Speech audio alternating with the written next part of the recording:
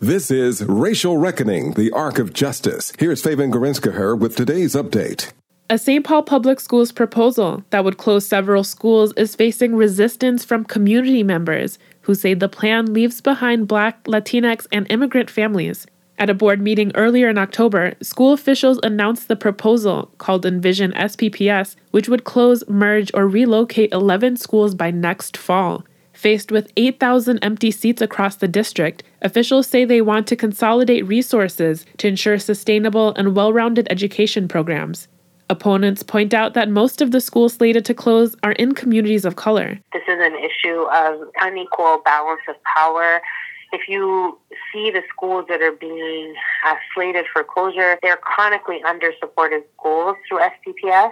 Teganesh Salam Ab says she chose Wellstone Elementary for its proximity and diversity and doesn't want to see it close.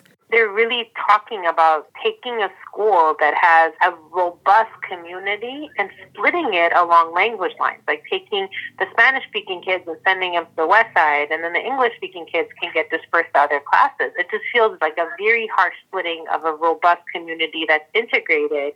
St. Paul Federation of Educators President Leah Vandasser says the move is disruptive to students after an already difficult pandemic year. Some of these places found out the day that the district announced it that the school was closing. I mean, this was a shock to a lot of people. There was a lot of harm done, and the district's just marching on like, oh well. Vandasser says while the proposal is meant to address competition from charter schools, depending on how the school board votes on November 16th, families might end up leaving the district in the coming year.